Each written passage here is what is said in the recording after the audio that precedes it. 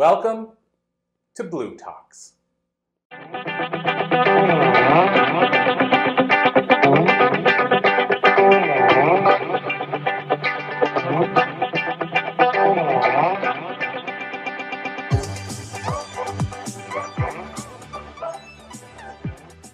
Hello, everybody. It is Corey Poirier, and we're back with the latest edition of our show. And I'm super stoked to have with me a brand new guest, somebody that's a big part of our Blue Talks community. She was a part of one of the Blue Talks books in our series.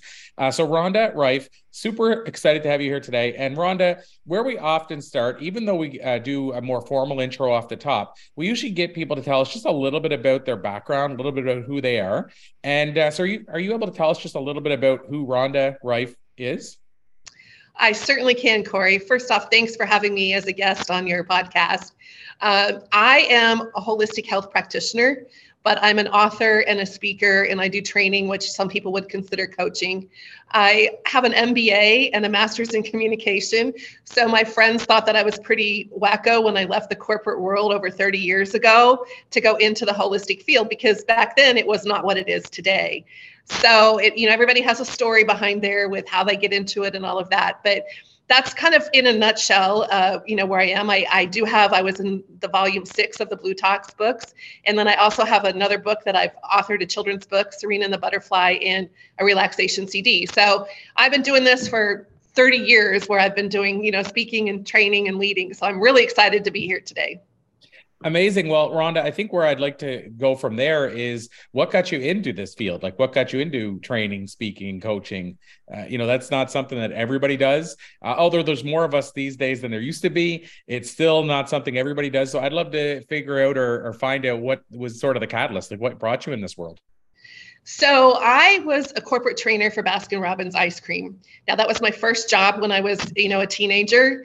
And then they had a contest because it coincided with the Olympics in the 1980s. So they had what they called their gold medal team. And they selected people from all over the world from their different stores. And you had to go through a lot of rigorous testings and mystery shoppers and stuff. So I was one of their top employees in the world. In 1980. And then they sent us on this trip, and there was leadership training and all of that. Well, that led then to when I got out of college, I got a job being a corporate trainer and a district manager for Baskin-Robbins ice cream. So I would go into a store. If you were going to buy a new store, Corey, I would go in and I would actually take up camp there for at least 3 weeks to a month after you'd been to Baskin-Robbins University. And I would work side by side with you. And I would teach you everything from cleaning the grout in your floor to unloading the ice cream semi to actually doing the marketing, the perfect banana split, all of those things. And I loved my job. I mean, I just figured I'd do it for 31 years and then retire somewhere, right? So, but I worked myself to death. The doctor said I did to my body what driving a car without oil to the engine would do. And so I developed paralysis in my right arm, and I couldn't even use my arm. I couldn't move it. I couldn't do anything with it because I was scooping so much and everything, because none of the other people wanted to actually go into the stores and work. So the other district managers, and I loved it. And so I had 38 stores I was responsible for, but I was in a 3-state area and also 250 stores of dessert creation where I would do training. So, I've been kind of like a little trainer and speaking, and was involved in speech and stuff in high school and college. But so that segued very nicely when I, left that. But I happened to go back and was working on my master's degree, and I met these people that did massage, and they were in their 70s. And I didn't tell them I had problems with my arm. I just went because it was finals week and I'd never had one before. And again, this is rural Midwest, 1980s. And so it was unheard of. And she said, I think I can help you. Now, I'd suffered for years with this pain and nerve damage. And within 2 weeks, I had 90% usage of my arm back because I went every other day for 2 weeks and made a believer out of me. So then the job market sucked. And so everybody's like, well, you can do this. You're really good at this, because I started going to trainings and stuff with them. Well, here I am over 30 some years later, still looking for the real job, But, I love doing the holistic stuff, but I'm a trainer at heart. That's, where my passion lies in doing that too. And I still was teaching business classes and stuff for a university, but that's kind of my story, is that, and that's what my children's book is about, believing what seems impossible really is possible. Because every doctor I went to, every person I saw, they're like, you'll never get usage of that arm back. And it was something as simple as this lady in her 70s, working on me every other day for 2 weeks. Now that didn't get me the full back, I did other things on top of that years later. So, but it's like the holistic field is like kids in a candy store. Once you experience a little bit of it, you're like, oh, I want to learn this and I want to learn this and I want to experience this and I want to try that. And, the more woo-woo it gets, the more like fun it is. So that's kind of my story about how it started me down this path. And every time I try to leave, Corey, I tell everybody I feel like a whack-a-mole. Like the universe is like, no, you're supposed to do this. No, you're supposed to teach that. And so here I am doing those things. Yeah, it's amazing. And I love, I know the term for it, I believe in the hero world or the Marvel world is origin stories. So I love origin stories, like how people got their start, and everyone is so unique. Like, again, I would never guess if you sat here and said, Rhonda, if you said to me, Corey, I need you to guess how I got into this industry, I would never think from working at Baskin Robbins, scooping ice cream, hurting your arm, and then finding sort of a solution for what you were told there wouldn't be a solution for. Like, I would never pick that path. And so I guess what I'm curious about as well is if you think back through the years of training people, working with people, coaching with people, one of the things I am always fascinated by is what sort of makes people tick, why people get stuck in certain areas, why people succeed in different areas. And so are you able to think of any maybe common traits that you've seen that people have that allow them to succeed, or common mistakes that people make that hold them back? Well, right off the top of my head, one of them is I find that if people don't follow their intuition, that they have that. And, in the MBA world, they don't call it intuition. They call it executive instinct or, reaction. But it's there. If you don't follow your intuition, then, it usually ends up blowing up on you later. Then I'm really into the fact that we all communicate differently. And I think that once you learn how you're going to communicate with people, then that also makes a difference with that. So like, for instance, if I was working with one particular student or one particular client, if I were talking about things that were foreign to them, they're not going to grasp it. And so you have to learn how to, communicate with them. And it's some of the weird things I look at is birth order. I look at the zodiac sign. I look at their name, because that's kind of my little shtick too, is like, what are the letters of your name? Because that has a lot to do with how we're persuaded and influenced and, do those kinds of things. And then once you learn that that's the best way to speak with them, then you can help them sort of motivate them. Because like, for example, in the corporate world, predominantly male oriented, at least when I got into it in the 80s, everything was money. They thought money, money, money, money. Well, I'm not somebody who's necessarily motivated by money. I'm not saying I don't like to have money, but money's not the thing that really motivates me. So I'm the kind of person, like, I like to have flex time. And of course, this was 30 years ago when it was unheard of. So I'd be somebody that could really work really hard, as long as you're like, yeah, you know what, you can take an extra long lunch hour. So until we learn what actually is the carrot or the catalyst to help that person achieve their goals, it's going to seem unattainable. I love that. And I guess on that side is, how do we now, I'll just curiosity, I'm thinking of it more from the leader perspective now, but how do you feel we fix that? Like, so if we're the leader, is it a matter of finally starting to take the time to find out what motivates that person versus just trying to motivate everybody in a blanket way? Like, is that I guess the first step in that direction? It depends upon if there's an issue that's going on. What I try to do when I actually teach my workshops or classes or whatever, if it's a group setting, not a one-on-one thing, I try to use words or verbiage that is going to encompass all of those things. Just like there's different learners, kinesthetic, visual, and hearing, you wouldn't just say, okay, do you see what I mean when I put something on the board? You would say, do you see what I mean? And then you would follow up with, okay, does everybody hear what I'm saying? And now then you would follow up with something to say like, okay, does everybody sort of get that feeling, like you understand what's going on? And, you believe in the rule of three. Of course, the rule of three is marketing. So teaching is the same way. And coaching and leading and all of that is that rule of three. So you can present the same information, but do it in three different ways. And then just know that not everybody is going to be motivated by, the firstborn things, which is the achievement and the awards and all of that. They're going to be, the lastborns are going to want to be rewarded with a pizza party. So you want to kind of mix it up. And I like to, do that. It's the same thing when I teach some of the holistic classes. you want to talk about all of the elements, because if somebody is a water sign or they're a fire sign, I could say, well, do you understand how to turn the heat up on this? But if they're a water sign, that's going to like, they're not going to, it's like speaking a foreign language. So that's what I do. And I challenge people, and when I do communication classes and stuff, learn to use more than just the word of what you're familiar with, and try to encompass all of those different things. And that way, then you're sort of at least having a wider net. Does that make sense? Yeah, no, it absolutely does. I love that. And I'm going to switch gears slightly then, Rhonda. I want to ask you about a word I'll call a really big word, but I'm fascinated by this word for various reasons, more so for people's answers than actually the word or the theme itself. But when I bring up the word legacy, what does it mean to you? Legacy is what you sort of leave behind, what you create that you leave behind. And it's interesting because just over the weekend in the boot camp, there was a lady who kept calling her bears that she made legacy bears, legacy bears. And I never really thought of legacy as something that you created for someone after they had died. I always thought of legacy as, sort of like Yellowstone, where he wants to leave the legacy of his ranch to his heirs. So it kind of opened my eyes to a different form of what legacy is. So I think really legacy is what you're going to be remembered for. Now, how about what I'll ask is the other side. How about so I've heard people, just to give you some context, I've heard people say that legacy to them is something that you create intentionally, meaning like every day you think about what do I want my legacy to be, and then other people say I'm just going to live in the way that I feel is the right way, and the legacy will create itself. I'm curious if you sit on either sides of those fences. I probably would do some of both.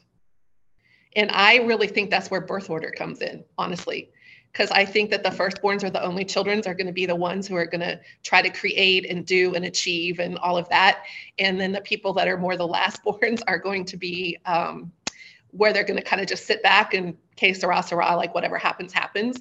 Now, I am a firstborn child, but there's enough years difference between me that made me like an only or lastborn child.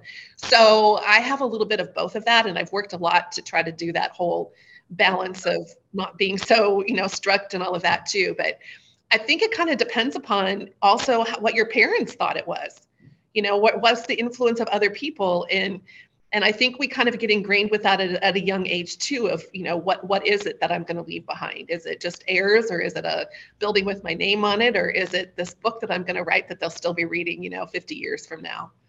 Oh, I love that. And since legacy is one word that I think a lot of people have different opinions on, I'm going to throw another word out there that a lot of people have different opinions on, which is the word success. So another big word, like I ask that question often and I get so many different answers. So I'd love to ask you, what does this word success mean to you? Success to me has to be more than just what you accomplish financially, because I'm not saying that's how we as a society measure success, but it's unfortunate because we have to look at all of the other things.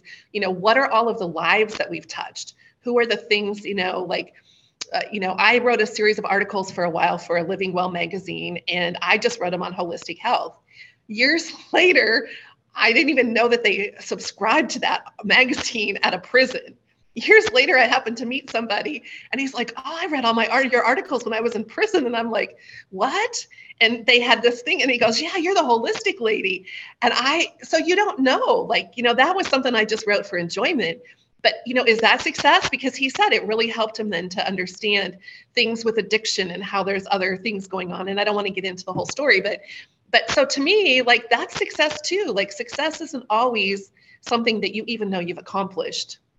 I love that because, at our boot camp, I always mention the words invisible impact. And it's because Shelly and I, my partner, when we drove across North America a number of years ago, we created this thing we called the Invisible Impact, and we were planning to launch the Invisible Impact Foundation. But the idea was creating these ripples that you don't even see the effects of. And so part of what that meant is when we were traveling across the country, we got all this stuff made up, like cards that said smiles are free, pass them forward today and stuff like that. And we'd leave them in a bathroom. And so you don't know, like right at the counter, and you don't know who's going to see that. It might be one person and they might throw the rest out. It might be people all day grabbing them, but we don't know what kind of ripple that created for anybody. And that was the whole idea. And to your point, in a perfect world, if we're living the way that I think we'll call it on purpose for us, then we are creating that ripple. Whether we ever experience or see the totality of that or not, probably not. Probably none of us do. You know, I talk often about the late Zig Ziglar. And I've heard the numbers that we say that he's impacted 100 million lives. That's kind of the numbers they factor. Well, I'm going to say no matter what the number is, if they say 100 million, it's probably 150. Because what about all those separate impacts that somebody he impacted somebody else because of something he said? And so I love that you say that around success. I've never thought of it that way before. And then the third word, because I don't do this often, but you know, I'm for whatever reason today it struck me to do this. But the third word, because I used to do this often, is purpose. So what is, and actually, in fact, I'll throw this in, Rhonda. What does passion and purpose mean to you? Are they the same thing? And either way, do you think it's important for a person to find their passion or their purpose? I think, and I was thinking about this the other day, I think that your purpose will find you. I think that if you get out of your way and you follow the intuition and look for those synchronicities, I think the purpose will follow you. Now, do I think that that's necessarily something you'll originally be passionate about? No, you might, be kicking and fighting like me. Like, no, I'm supposed to be an MBA, being a CEO somewhere. I'm not supposed to be, sitting here doing holistic medicine. And so I think that that has a lot to do with it.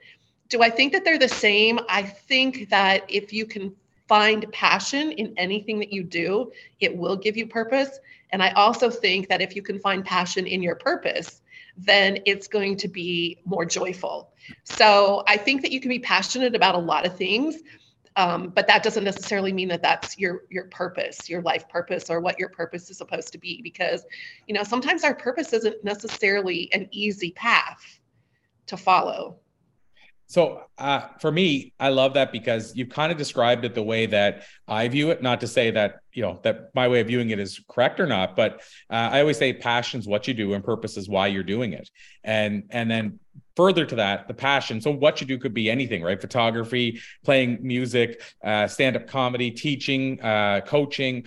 And then the purpose is, like I say, the why. So it's like, what do you get from doing it? And what does it do for the world and all that kind of stuff? But to your point, because I view it that way, I know there's lots of people that'll have 50 passions in their life, but usually only a small number of purposes. Like I know people that have moved through different passions. Like for me, it could be stand-up comedy, music, and then speaking. I could move through all three of those and still be delivering on the same purpose, which could be to create a positive ripple in the world, as we were talking about earlier, or it could be to bring a smile to someone's face and allow them to escape their life. All three of those things do that.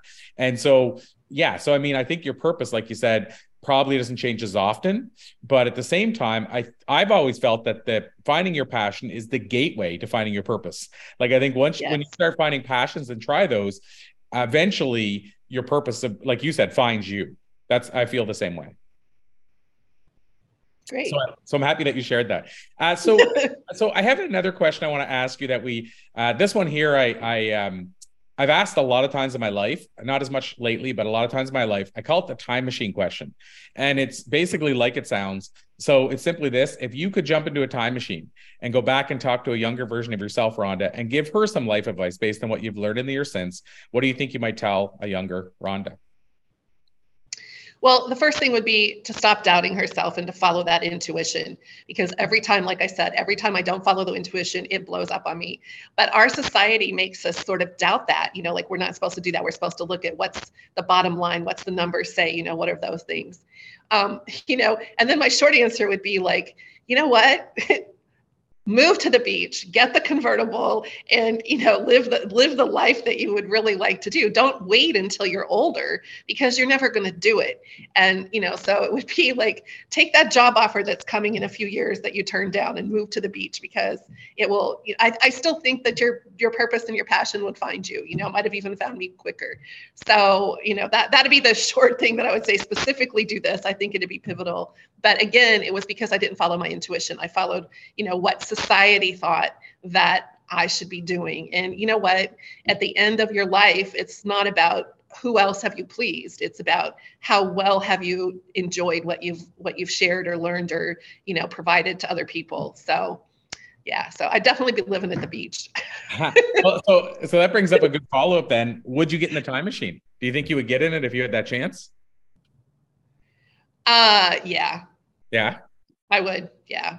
I'm always just curious because some people say no, I wouldn't step in, and the other people say I would dive in. What's Dr. Joe Vitale we had on the show one time, and he's fascinated by time machines. He said, "Oh my gosh, I'd have to." He said, I'm trying to make one." It's just wild how you could have one person on. It's like, oh my gosh, I would carpet it, I would make it, I would do everything I could, I'd build it if I had to, and then other people are like, I wouldn't go near it. So it's like, again, I get fascinated by the different answers to the same question. So one similar question, it's a little different in terms of the context of it, but I call it the passenger question. It's my one other question that I ask commonly, and it's simply this: if you were on a plane sitting next to a stranger and they leaned over and asked you for some life advice, can you help me out? I got this problem, or hey, I need some help. What do you got? Just life advice in general to a stranger. So the difference, of course, is it's not younger Rhonda, it's a stranger. What do you think you might tell that stranger? Well, I guess it would depend upon what their problem is, how I would approach it.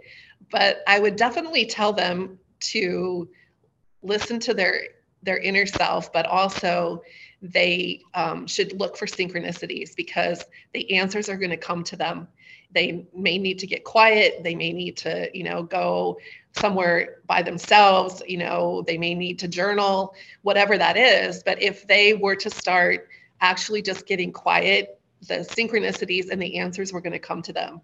Now, depending upon what it is, I could probably give something more specific, but definitely it's about, like what does your heart say? If they were trying to make a decision, one of the favorite things that I've been told in the past, and it works like a charm, is if you're trying to make a decision and you can't decide whether it's between, two different houses or two different jobs, or, whatever it is you're going to do, is get 3 coins and roll the coins 3 times. Put them in your hand, all 3 at once, and roll the coins. And, determine heads means this and tails means this, and see how it comes out. And at the end of the 3rd toss, what's your immediate reaction? Is it, oh, good? Or it's like, oh, I want to roll again. There's your answer. The answer wasn't in the coin toss. The answer is what was at the end of the coin toss.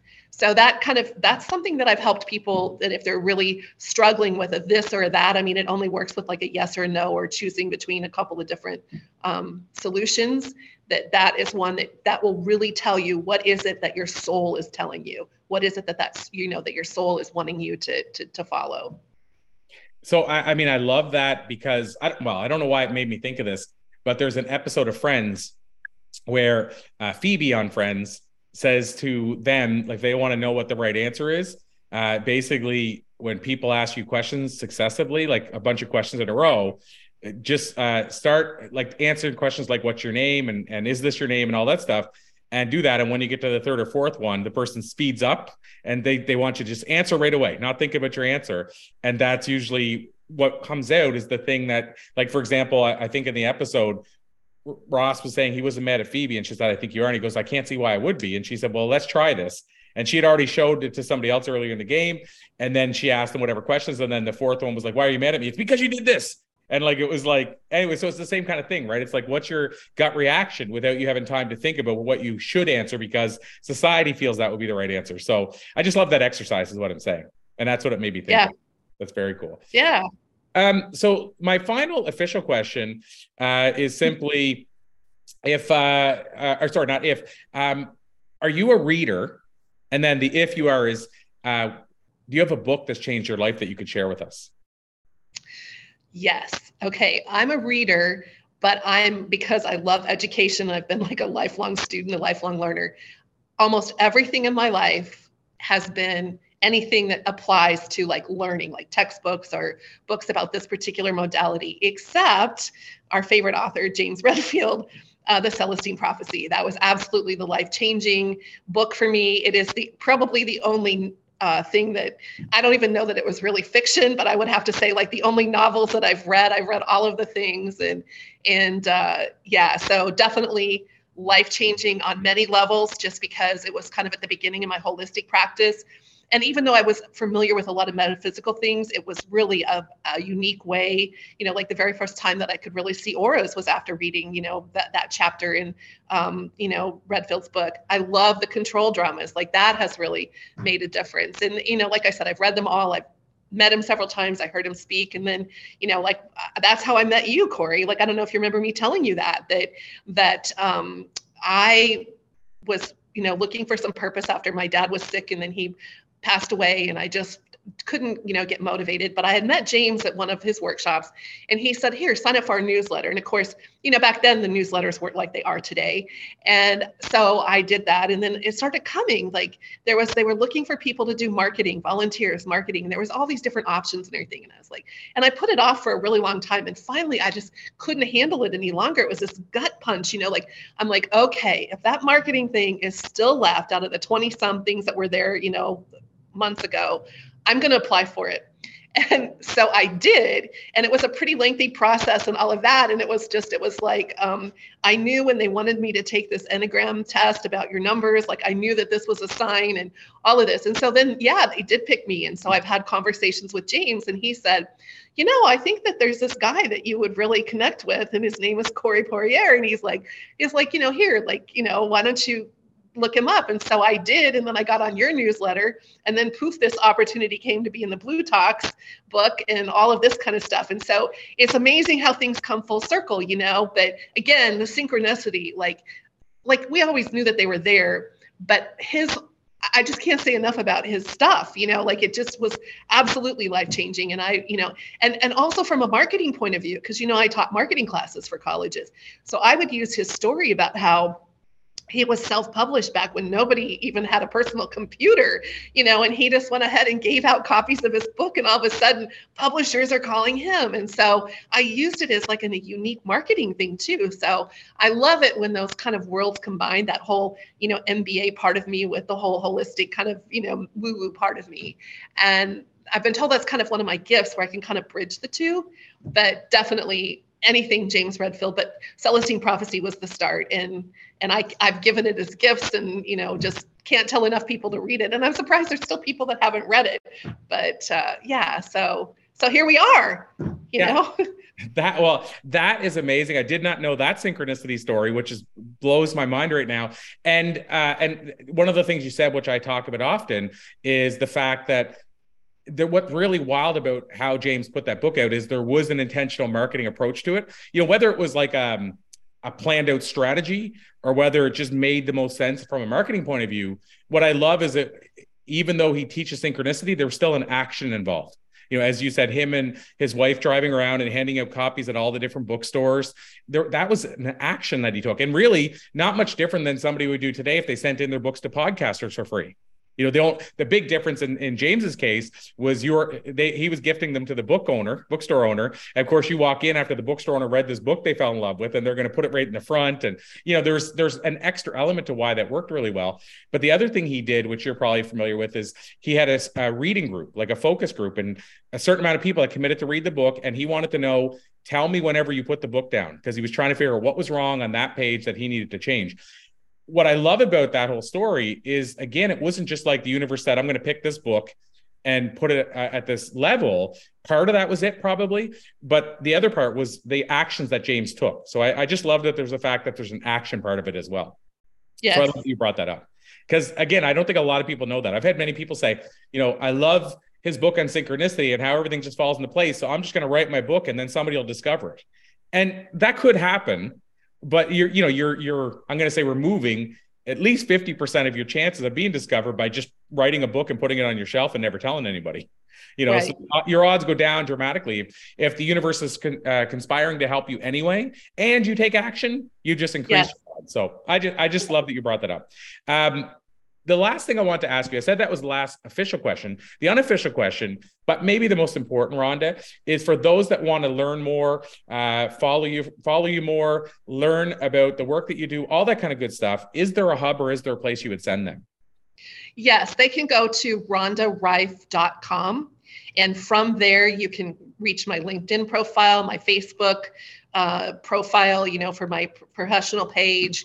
You can email me, you can sign up for the newsletter. There's a little bit of history there. And I've got some other websites too, but the RhondaReif.com, and it is REIF. Everybody wants to, that it doesn't sound like it spells. So, but yeah, it's an unusual name. I don't think there's another one out there if you could try to Google it, even if you spelled it a little bit wrong. But yeah, that's probably the best way. My phone number's on there, the email's on there, all of those things. That would just be the absolute easiest way, I think, to get that. And I do tend to be more responsive on Facebook than LinkedIn, but it doesn't matter, because if you message me either way, I do get that. So amazing. I love it. Well, Rhonda, Reif, this has been an absolute pleasure. I knew it would be. I thank you so much from the bottom of my heart. And we're going to do what we can, of course, to wave the flag for all the great things you're doing. So thank you so much for joining us on the episode today. Thank you, Corey.